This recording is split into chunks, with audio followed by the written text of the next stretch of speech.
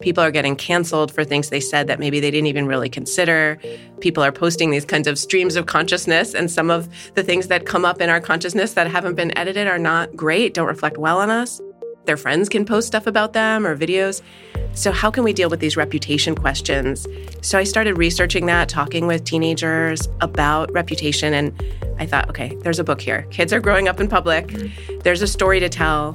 And one of the things I realized is that adults are actually surveilling kids too. It's not just kids surveilling one another. Adults are tracking the heck out of their kids with location tracking, Life 360. We're tracking our kids' grades. We have all these apps where we can see our kids' grades in seconds of the teacher is posting. We can see it. So all of that creates a complicated landscape that I think we need to understand better.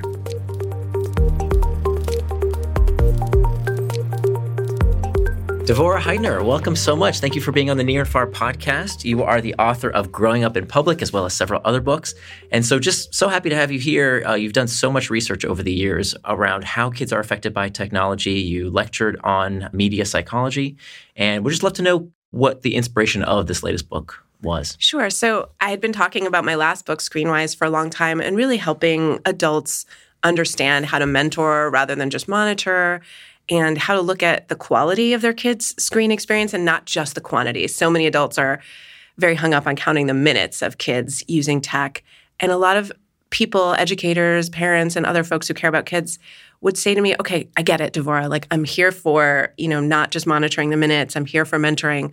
But what about the fact that my impulsive middle schooler can blow up their life with a post that is really harmful to their reputation? We've seen it happen to adults. We've seen it happen to teenagers. People are getting canceled for things they said that maybe they didn't even really consider.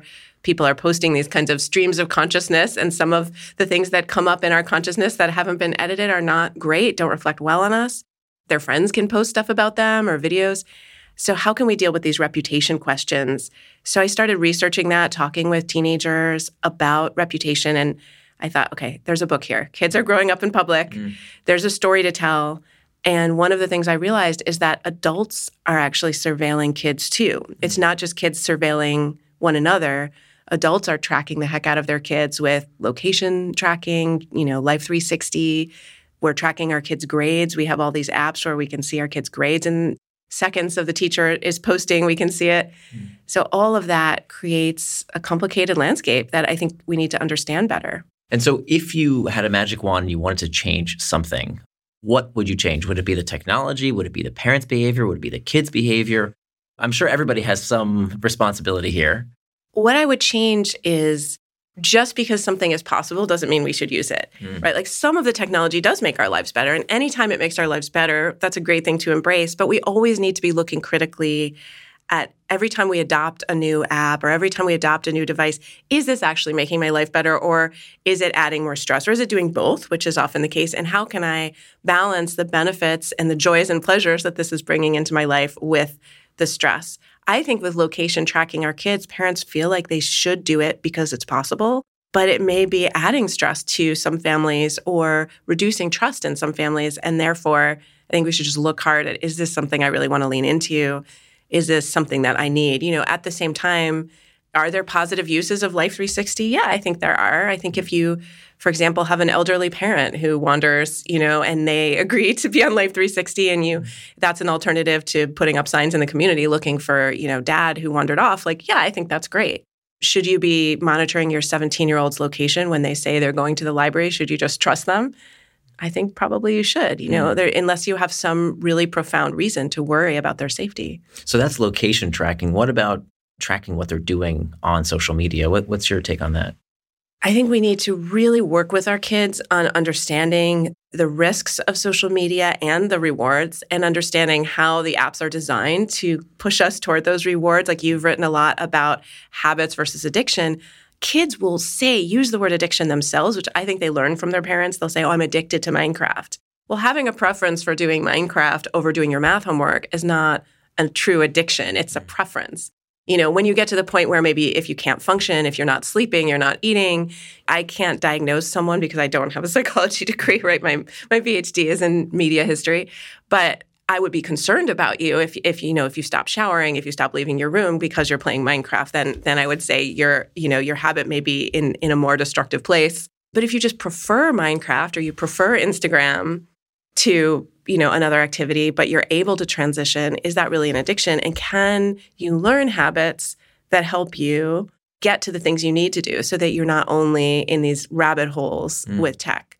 I'm not saying it's easy, but I think using external monitoring alone and not teaching kids how to self-regulate does not set them up for success as adults who will need to be part of digital communities. Yeah, I couldn't agree with you more there, that there's so much we need to look into. And also on the deeper level of what's driving, even the kids who use it to a compulsive amount where it's really, a few standard deviations away from the average.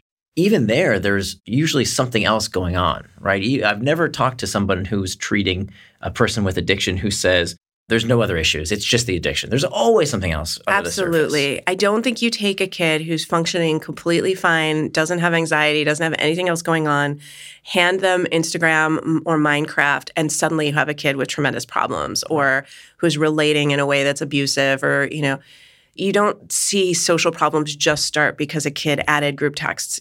Does the group text in many kids' lives exacerbate the existing social problem of being in sixth grade and, the kind of meanness that happens around that age? Absolutely. Mm-hmm. It can absolutely turn up the volume on something that's already happening. And if kids are using it as an escape, and a lot of kids who have anxiety or have avoidance or have other things going on may turn, just as maybe I as an anxious teenager turned to TV as an escape, to a certain degree, it may be a healthy escape or a joyful escape. You have to look at the whole picture of someone's life. If it becomes a situation where they're missing crucial things like sleep, then that's not okay. Right. That needs an intervention. And I would say if that's your teenager or your tween or your child, as a parent, you should be intervening. Like I wouldn't expect an 11-year-old who's staying up all night, watching YouTube to self-regulate themselves out of that problem. I don't think that's developmentally appropriate. I think as an adult, you need to help your 11-year-old by taking their device at night. But it's interesting that we never hear about what technology replaced. And this is the safest generation in history. We think about, when we were more or less the same age. I remember when we were in school, the big problem was drunk driving. Yes. Well, that's at record lows.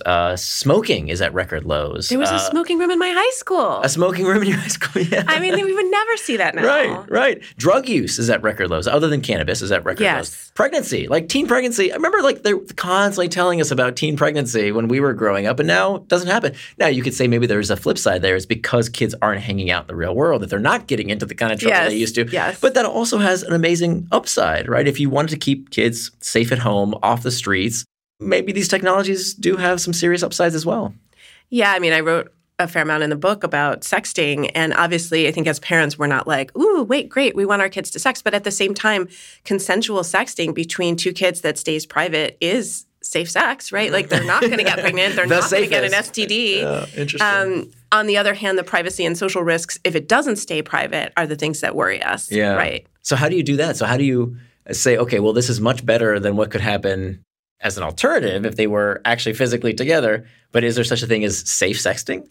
Well, I mean, I cite Samir Hinduja and Justin Patchen in Growing Up in Public, and they offer kind of tips for what safer sexting looks like. There is really no way to safely share, especially as an underage person, because in most states and most countries, it's against the law, right? So legally, you're in jeopardy. And I think we can all agree that socially, because digital sharing is so easy, that there's a privacy risk to sending any kind of picture of yourself that crosses that line that's either underpants or no clothes.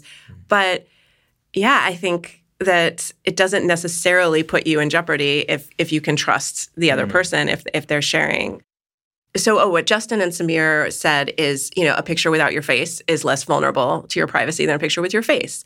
For example, pictures in Snapchat that disappear might be less vulnerable than a picture that doesn't disappear, although we all know you can screenshot Snapchat. A picture that is racy but doesn't actually show body parts might not actually break the law. It still might not make your mom thrilled if she sees it on your phone. Like anything that's, I think most adults who have children in their lives don't want to see those children in a sexual way, right? So literally seeing a picture on your phone where they're trying to appeal to a partner or a potential partner, it's going to be weird. And it wasn't meant for you. Right. So I understand that as a parent of an almost 15-year-old, like I wouldn't want to see that on my kid's phone either. And that's why I shouldn't be looking on his phone. Right. So how do you approach these conversations to help educate your kids on how to be safer online, But then I guess with lots of things could be weird to discuss with your kids. It was weird when we were kids trying to talk to our parents about this stuff. Any advice for how to have these conversations? I think it's really important for kids to recognize that there are social and privacy risks, and they just need to try to think ahead, which is really hard. I mean, the teenage brain notoriously is not wired to think about long-term consequences. Short-term rewards are going to be like in just the loud blaring part of the brain and they're really appealing. So getting kids to think about whether they're sharing something intimate with someone, whether they're just even in a private conversation. One of the principles I've really emphasized with my own kid and in talking with other teenagers is the idea of mutually assured destruction. You know, if a kid has been in a long texting relationship with someone, they've probably both said things that they wouldn't want shared or screenshot. So just getting to the idea of like, we don't do that. We don't blow up people's lives. We don't blow up people's confidence. Even if a relationship, a romantic relationship or a friendship ends, we don't go back and take private communication and make it public. That's unethical. It's not what we would want someone to do to us. We need to recognize there's other people on the other end of all these screen-based communications. And that is a thing that I think as human beings, it is easy to forget. When you're alone in your room, you know, thumbing your phone and you're making a comment, hitting like, it is easy to forget that there's other human beings who are going to be impacted by what we say. And it's important to remember that. And that's a guiding principle I would really emphasize with young people. So, yeah, it's part of it. You know, when you read a book like ours, we give parents a checklist. But in many ways, what you're saying is it just starts with this ethical value of treating others the way you'd want to be treated. Is that kind of the right. message? And never manipulating or coercing someone to share something they don't want to share. Never, again, sharing something out of anger that someone has said. Again, even if a relationship ends, we still don't like go back to that archive and, you know, make things public. We might go to an adult if, you know, for example, if a kid or a teenager is being threatened by someone or something, then you could take that communication and go to the police if you had to, or go to your parents or go to the school counselor. But just because you're, you know, mad at your friend doesn't mean you need to take the thing they said when they were joking about, I hate everyone except for Canadians, and then, you know, say like, look how xenophobic my friend is. And like, you're taking that humor totally out of context. You were playing a game when you said that. It was a comment in the heat of the moment in the middle of playing like, you know, strategy game like Risk online. That's not something you want to do because they could easily take something you said out of context. Right. And even if you see the film, You're So Not Invited to My Bat Mitzvah, which is a very over-the-top kind of parody film about teenagers, they have this archive of video of one another that's very compromising, like, you know, snot coming out of the nose and other things. But they're so intimate with one another, the two girls, that they both have these kinds of videos. So they don't actually make the decision to share, to blow up the relationship. It's one of the parents who's portrayed as technologically clueless, doesn't preview, and shares the video publicly, not knowing that it was kind of just being stored as in an angry way by one of the kids. I think it's so important to recognize that kids would almost never do that because they recognize, like, wait, if I have video of you, it's not, you know, coming out of your nose. What do you have of me? Right. Like, if we're that close. Switching gears from the kids to the technology itself, you know, about a month ago, there was a lawsuit against Meta from, dozens of states, attorneys general, 48 was it? Clearly saying that the technology is made to be addictive, not habit forming, but flat out addictive. And I'm curious, kind of what responsibility do you think the tech companies have here? I think the tech companies have not responded to people when they complain. So when folks complain and say, hey, my 11-year-old was too easily able to make an account when they're supposed to be 13 and up, and it's very hard for me to police it because they have a device at school and they can go around me and access these apps in all these places, and they can see content that might encourage, you know, disordered eating or violence against self-harm. Those things are very concerning. And I think families and adults who care about kids feel like the companies have not been responsive to complaints about kids getting bullied, about nudes being shared underage and being shared in a way that's, you know, wielding as a threat, right? Like where someone is non-consensually sharing another person's image. And when they're not responsive, when they don't lean into prioritizing supporting their users, I have a lot of empathy for individuals, school districts, and states who are saying enough. We're suing. You're not listening to us. When you make these layoffs, it's clear that the content moderation people and the bullying response people, the harassment response people, that's who's getting laid off. So I don't know if the lawsuits will have the intended effect, but I do understand the user frustration because it's very hard to live at this point without using a Meta product. Yeah. Why do you think it might not have the intended effect?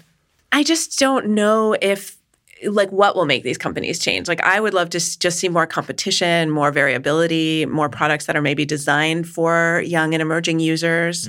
I didn't love Facebook Kids. I tried the Messenger product for kids, during the pandemic when my own kid was 11. I didn't love it. But I just think if the companies were less of a monopoly, we might just see the world kind of come into a place where there were just more opportunities and choices to be made versus feeling like, as an author, like, do I really have a choice about Twitter and Instagram? Like, I kind of need to be in those places. Like, there's not some alternative. Yeah, but I guess for kids, it's Instagram, TikTok, and Snapchat. Yeah. It's kind of the trifecta.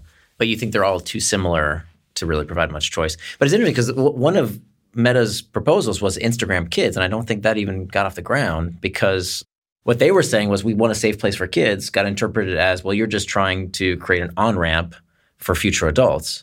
What's your take? I mean, I think this is how capitalism works, and they do want to create an on-ramp. Sure.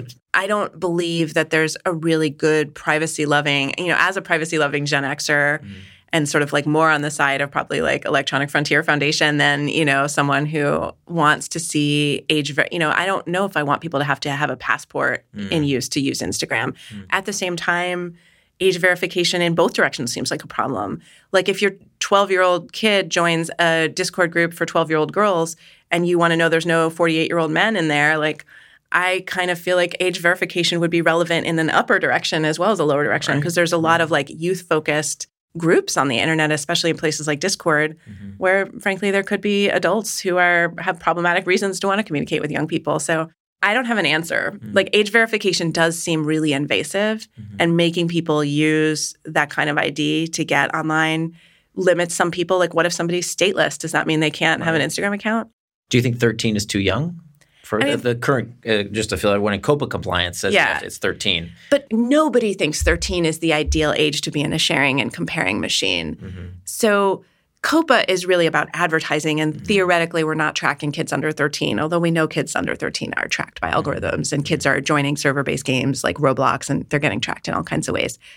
I don't think 13 is the ideal age for social media because there's already so much going on socially.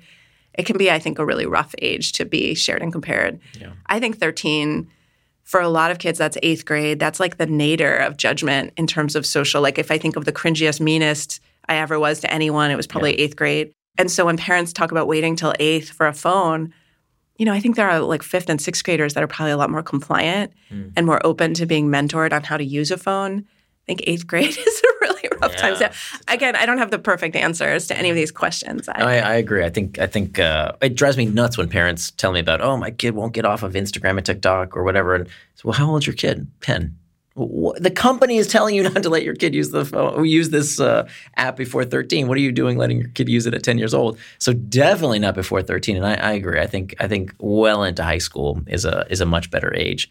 What are you seeing in terms of adults? I know a lot of your research, your books have focused on kids, but I'm curious what your opinion is on how adults can use technology better. I think all of us need to just really self-examine around our use of technology and especially around our identities. Like, who are we? And as adults, our identities are fluctuating less intensely than a teenager. One of the reasons, and Dana Boyd has talked about this, that Facebook may be more comfortable for adults, whereas Instagram might be more appealing, or Snapchat for kids, is that Instagram and Snapchat are more of the moment and Facebook is more about the archive.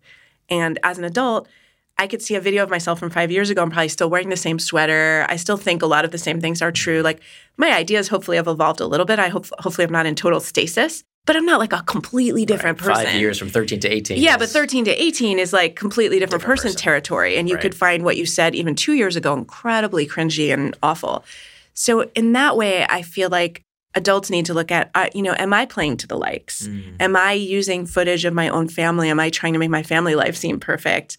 Am I trying to make my career seem perfect? And I think, I know enough other authors where we can kind of joke about like what we have to do on social media to try to like make it look really fun. I just finished my book tour and like I have lots of pictures of me like in bookstores, but I also have a lot of like sad stories, that I'm not telling. I'm performing a certain experience on social media. And I think it's really good to make sure that you can keep that in perspective, whether you have trusted friends that you can kind of laugh about it with, or whether you can take breaks. I totally agree with you about not, sort of completely unplugging. But I sort of find that if I have periods where I go very lightly on social and I let my intern do it for me, or I don't do it at all, and I can feel okay about that, then I enjoy it more when I'm feeling like it. Do we have a responsibility to show the whole truth, you think, or just another outlet to share the dark sides? I don't know if we have a responsibility to do anything. We don't owe people anything. I mean, I think the current conflict in the world is one, for example, where so many people, like I have a friend who, runs a sex toy shop, and she felt like she had to post because she has a big public Instagram about Israel and Palestine. And I was like, you really don't have to. You don't have to. Like, you are not, you don't work for CNN, like this is not your job. And I think it's so important to not feel obligated. Like if you're a parent and you're struggling, like you don't have to post those struggles or make it look like your family is always on the top of a mountain with your hair blowing in the wind.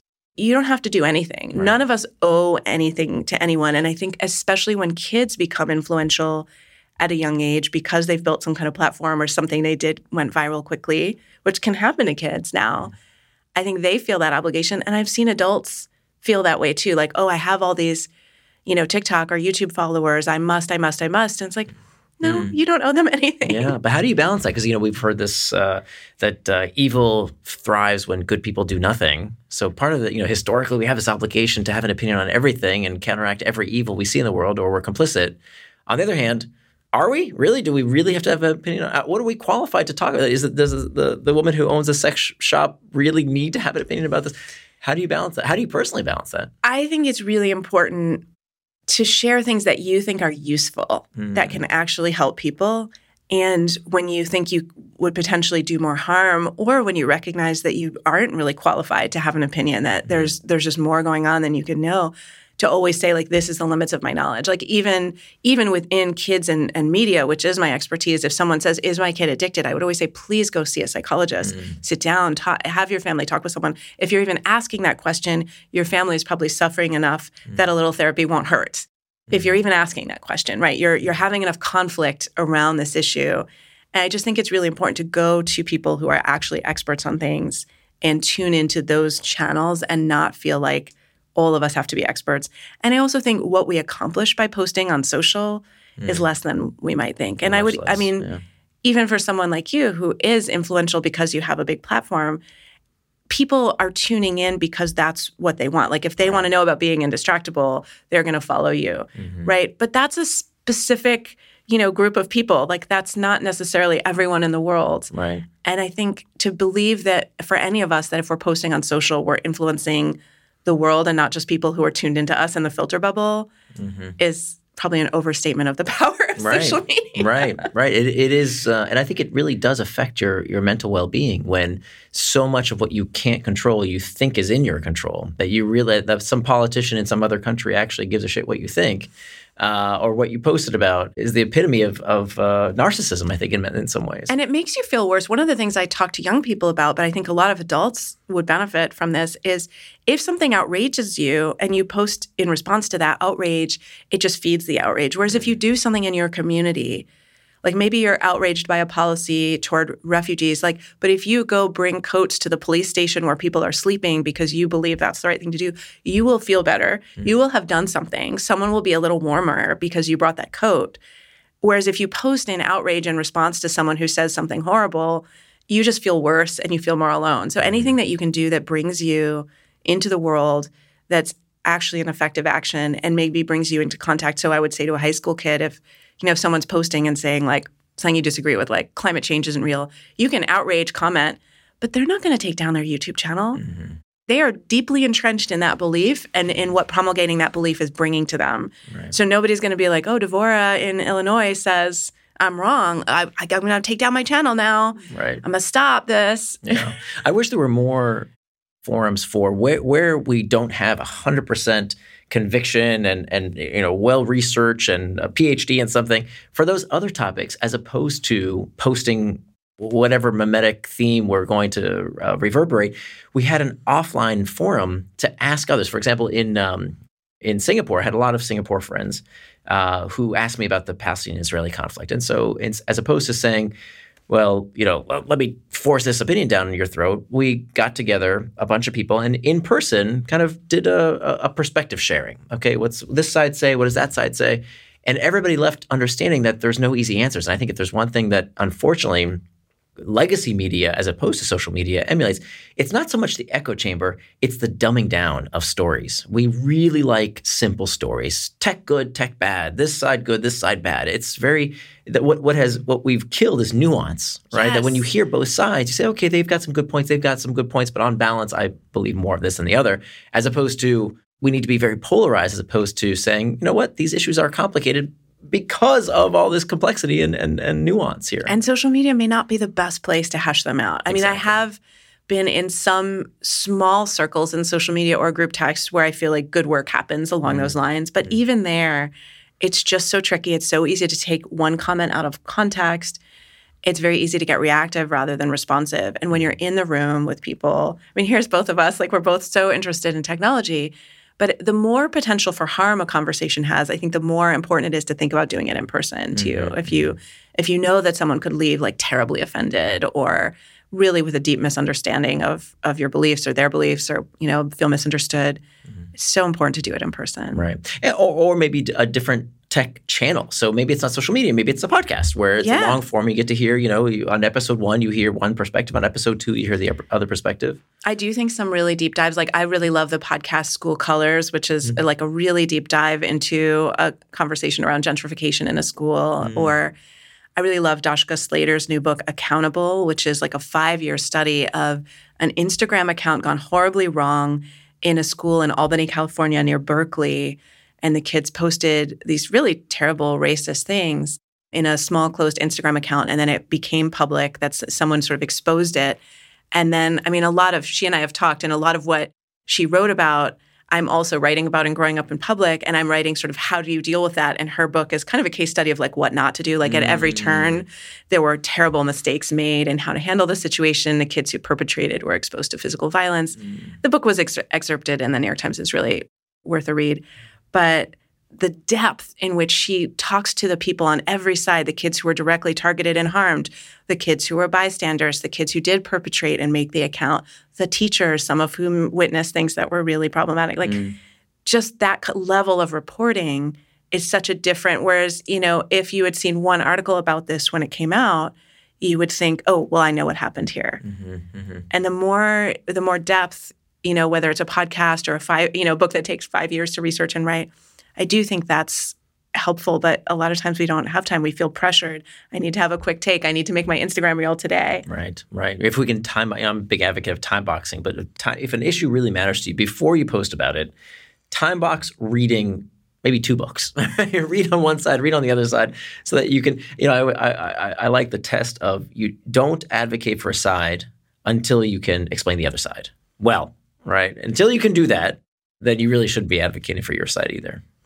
But I'm curious to know, back to more advice and I know it's hard to bring everything down to actionable tips, but are there more piece of advice that you might give to individuals or parents in terms of what do most people do that you think we should do better? I think looking at your own tech use and especially looking at like what apps bring me joy, what apps help. It's so simple, but the Google Calendar, I feel like, has revolutionized family life for me. And I think about all the times my parents, left me sort of by the side of the road. Like I was stuck somewhere because my parents couldn't coordinate as easily. And it was more difficult for them. They didn't have these tools. And I love sharing a Google Calendar with my husband. I can kind of look at my week and his week. And as much as I try not to overfill my own week, and part of my practice has become about leaving white space, I also have to look at family white space. And so if he's on deadline, do I also want to be on deadline the same week? Because we're a system. Yeah, absolutely. I call this schedule syncing. Yeah. I love it. It's to me, it's like how full are we all? If it's my son's finals week and my husband's on a huge deadline, and, I have the opportunity to do a big speaking gig that week or the following week, maybe I'm going to go with the following week because I know that in a family of 3, it would be good if one of us isn't incredibly stressed. Yeah. Do you do this with your son as well? To some degree, but we're just kind of bringing him into scheduling. But I do think calendaring is one of the hidden executive function skills that schools don't teach. Even when kids are on an explicitly executive function focused curriculum, I don't see them helping kids break down projects into time. Yeah. For example. It's amazing what schools don't teach. This is the macro skill. You need to learn how to manage your time and attention. And I never learned that in school. And in fact, I think the digital syllabi like Canvas, which he uses at his high school, it breadcrumbs out everything so much that you can't really look ahead. So as a former college professor, I'm used to the idea of a syllabus where you could absolutely see when are the big projects due and kind of work your way back and figure that out. And what I see with a lot of high schools now use systems like Canvas, and there's a million other ones, where you're just breadcrumbing, like I see this little piece I have to do on Tuesday and a little piece on Wednesday. But what if I have a cross-country meet on Wednesday and I want to do it all on Tuesday? I should have that opportunity. Right. But and you that's actually also what only real see life 3 is days like. ahead. Yeah. Right, in the workplace, exactly. you're going to see the big picture, not just, okay, I need you to do the half a day of work and half a day of work at a time. I don't like the breadcrumbing. Yeah. So I think helping kids kind of get past that, whether it's by homeschooling or, resisting. There are times where I've actually purchased for him the actual book because they also want them to read online a tremendous amount. And I know that could be distracting for a lot of kids. So if it's a long book, we'll just get the book. Yeah. So old school technology. And another thing is just thinking about, do people view you in a way that you feel aligned with? Like, am I sharing about myself in a way that I actually feel aligned with? Do I feel comfortable with kind of the picture of how I'm putting myself out there? And I think that's a question for all of us. And I've had to ask myself that too, and knowing how much we might be filtering like a certain aspect of ourselves onto LinkedIn versus Twitter versus Instagram, for example, and thinking like, does this feel integrated? Does this feel consistent? Do I like this? Is there any way that I'm caving to competition or pressure? And just making sure it's not making you feel bad. So for me, that's the big self-regulation. I mean, putting it away before I go to bed is also good. Yeah, we talk about it. We talk about the harms more than the goods because that's what we feel viscerally. But if we don't make a plan for what to do about that, we just keep wallowing in it. I'm curious, switching gears a little bit around, are you seeing anything with kids and relationships? It sparked this idea because you talked about what kids aren't learning in schools. And I think one of the things that we don't learn in schools is how to have relationships, right? How to have conflict resolution. We don't really formally learn that. And so I'm curious, do you see technology changing, I don't know, the way kids date, the way that in college, how do they form long-term relationships? Is that changing? I think even the group texts show that kids are really struggling with conflict resolution, and they're doing a lot of like screenshotting and showing it to their parents or screenshotting one another and kind of appealing to others like, am I the rightest, you're the wrongest? A lot of therapists say that their clients will bring texts into therapy because they want to be validated, like, I'm the rightest, this person is the wrongest. I find that so interesting. I mean, I understand the desire to be validated, of course, but in some ways it doesn't matter if you're the rightest or the wrongest. Like, you have to kind of move forward in the relationship. And so I do think kids need more practice in that in school, and adults need more practice in the workplace. One of the things I worry about with all the remote work, even though I embrace it, it supports my own family life. Like, I'm happy to be working remotely at this stage, but I'm also glad I had many years in collaborative offices with people, because you can solve a problem more quickly walking over to someone saying, hey, are we okay? It seemed like I could see your face in that meeting. I could see you weren't happy with the outcome. Like, do you want to talk about this? Versus everything being on Zoom. It seems like it can kind of limit the opportunity to have real conflict resolution, which is also growth. Like, anytime you're in a conflict in a relationship and you get to a yes, that often means the relationship has gotten to be deeper. Right. And also for future mates, right? I mean, people meet each other and get married after meeting in the workplace. How does that happen if we're all working from home over Zoom? Where do you get that? Yeah, I don't know. I mean, I was introduced to my husband. And we were set up, but a huge portion of our social life, he's a journalist, are people he met working in newsrooms, like tons of people we're friends with, and a theater that he worked at. I have a few friends as well from like my museum days and other things. So I just feel like a huge portion of my social life is not from university, but from post-university jobs in the first maybe 10 to 20 years of my career. Right. I don't think it's impossible. I mean, so we homeschooled my daughter since first grade, and we've worked from home for the past 11 years. But we have definitely made an effort. Like, we have this kibbutz that we get together of other couples and talk about life issues. But we've definitely had to make more of a concerted effort compared to when we used to work in the office. It just happened, social engagement. Oh, what are you doing after work? Okay, let's go get a drink or something.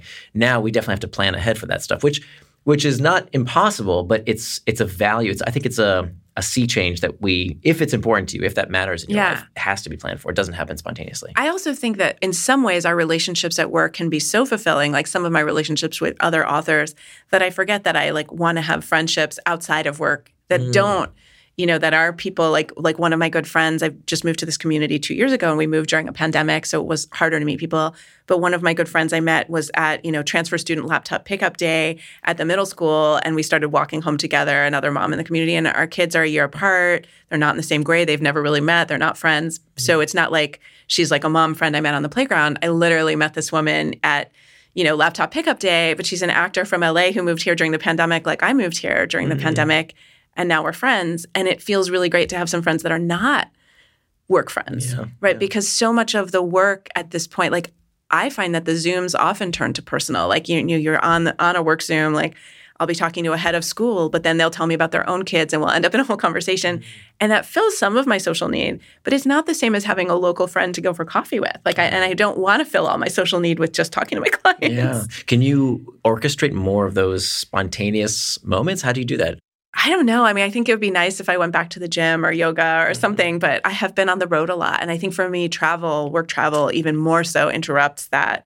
The flip side is there's always the principle of the friends who you do see when you're in town will make time for you. So I'll go to New York or LA, and people who might be sort of too busy, I'm doing air quotes. Right. If I lived in LA, will like make time because I'm speaking in LA for 3 days. And it's like that narrow window focuses people, as you've written about, like that idea of like, oh, I'm available right now. And so like my LA friends will do things that they would otherwise never do, like leave their neighborhood in LA and drive in traffic and see me. So I do appreciate that aspect of being on the road. Yeah, very true. So what are you working on next? I don't know. I am doing a bunch of tech consulting. I'm 8 weeks out from this book coming out, so it's still really new. And I'm helping a lot of schools, rethink their curricula, especially around damage control, reputation, what can go wrong. Dashka Slater, who I mentioned earlier, and I are doing some teacher workshops together, helping schools hopefully navigate this stuff better. But I don't know what's next. Maybe some tech consulting. Tech consulting for?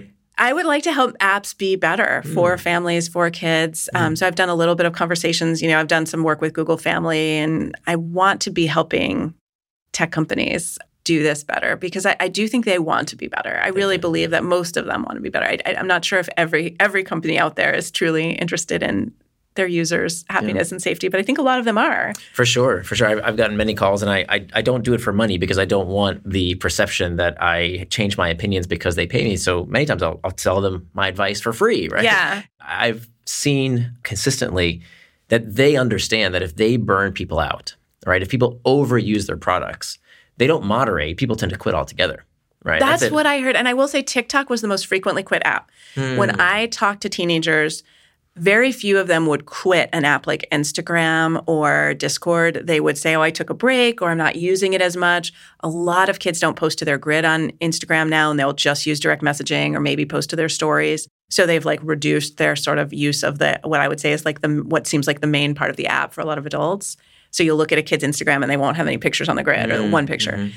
But with TikTok, kids would get to that level of frustration. They would feel like, you know what, I blew my really important AP physics test and I had to retake it, and I'm really frustrated with myself, so I'm just getting rid of this app. Right. Yeah, and that's such a great test for whether you are addicted or not. We hear other authors saying, oh, that's stealing our focus and there's nothing we can do about it and it's all happening to us.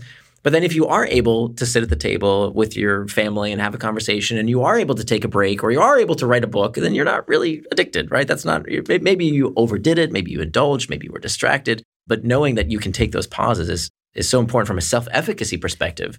Absolutely. And so when kids said, I quit TikTok or I took it off my phone, which for a lot of kids is pretty much quitting, even if they didn't close their account, I would listen to that. I mean, I think that's really interesting. And I think it is probably more effective to have a kid get to the point of quitting themselves than have someone make them quit because they perceive it as a problem. At the same time, I think as parents, especially of emerging adults, it is always a question of like, how far do I want to let this become a problem for my kid? Like if I do see it interfering with school, do I want to be the one who steps in, or do I want to let them see it and potentially live with those consequences? And I don't have easy answers for that. As a parent, I've done both, honestly. Like there have been times where something has been problematic, not really tech use for my kid, but something else where maybe I have stepped in and been like, okay, this has to change. And other times where I've been like, let's see how it goes. Yeah. And how often is it with the folks you've worked with, how often is it this deeper issue of, overusing technology because there's something crazy happening at school, like bullying or cliques or all the other drama that happens at school? I think with TikTok specifically, some kids did feel like it was really hard to walk away from that. The algorithm was really good. They really did feed them, and the really short videos just were. And again, I'm not on the sort of dopamine nation side of things where I think it's all the chemical in the brain, but the kids had a pretty convincing argument that for some of them, TikTok really fed something that it seemed to bring them joy, but in the big picture of their lives, it didn't meet their goals, and they were walking away because they didn't feel like they could. And I didn't hear from them that TikTok was a place they were going to for respite from anxiety about exam stress or getting into college or relationship issues, as much as they just really, really liked it until they really didn't. Yeah, you're right. And it's not that different. I mean, I would spend hours watching television and stupid stuff, clicking. And sometimes it was, I remember as a teenager, we got cable. Cable was a relatively new thing. And, just surfing, right? Channel surfing. That's what we called it. Channel surfing of, going up and down the channels and not watching much of anything. That's actually pretty much TikTok. It's not that different. Maybe the content's more engaging and bite-sized. But it's really not that different. Yeah. On the other hand, there are kids who have tremendous platforms in places like TikTok and Twitter/X, like where they're able to speak truth to power in these incredible ways. Like when you see young activists using these incredibly, the potential to go viral is there.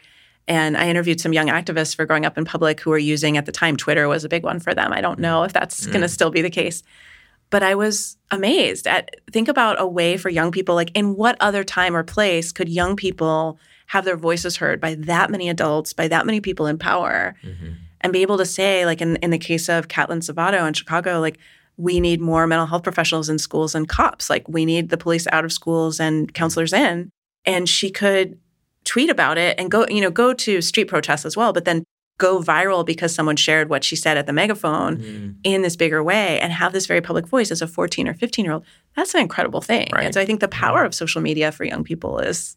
How could she? What could she have done a generation ago? Written to the newspaper? Like no way she would have this kind of impact. Yeah, I mean, when you see young people in the 20th century who were that impactful, their bodies were on the line. I mean, there were kids who were beaten in jail in the civil rights movement. I mean, some of the people who were jailed were 14, 15, and they were very impactful. But if that was your kid, you'd rather they're on Twitter. Right.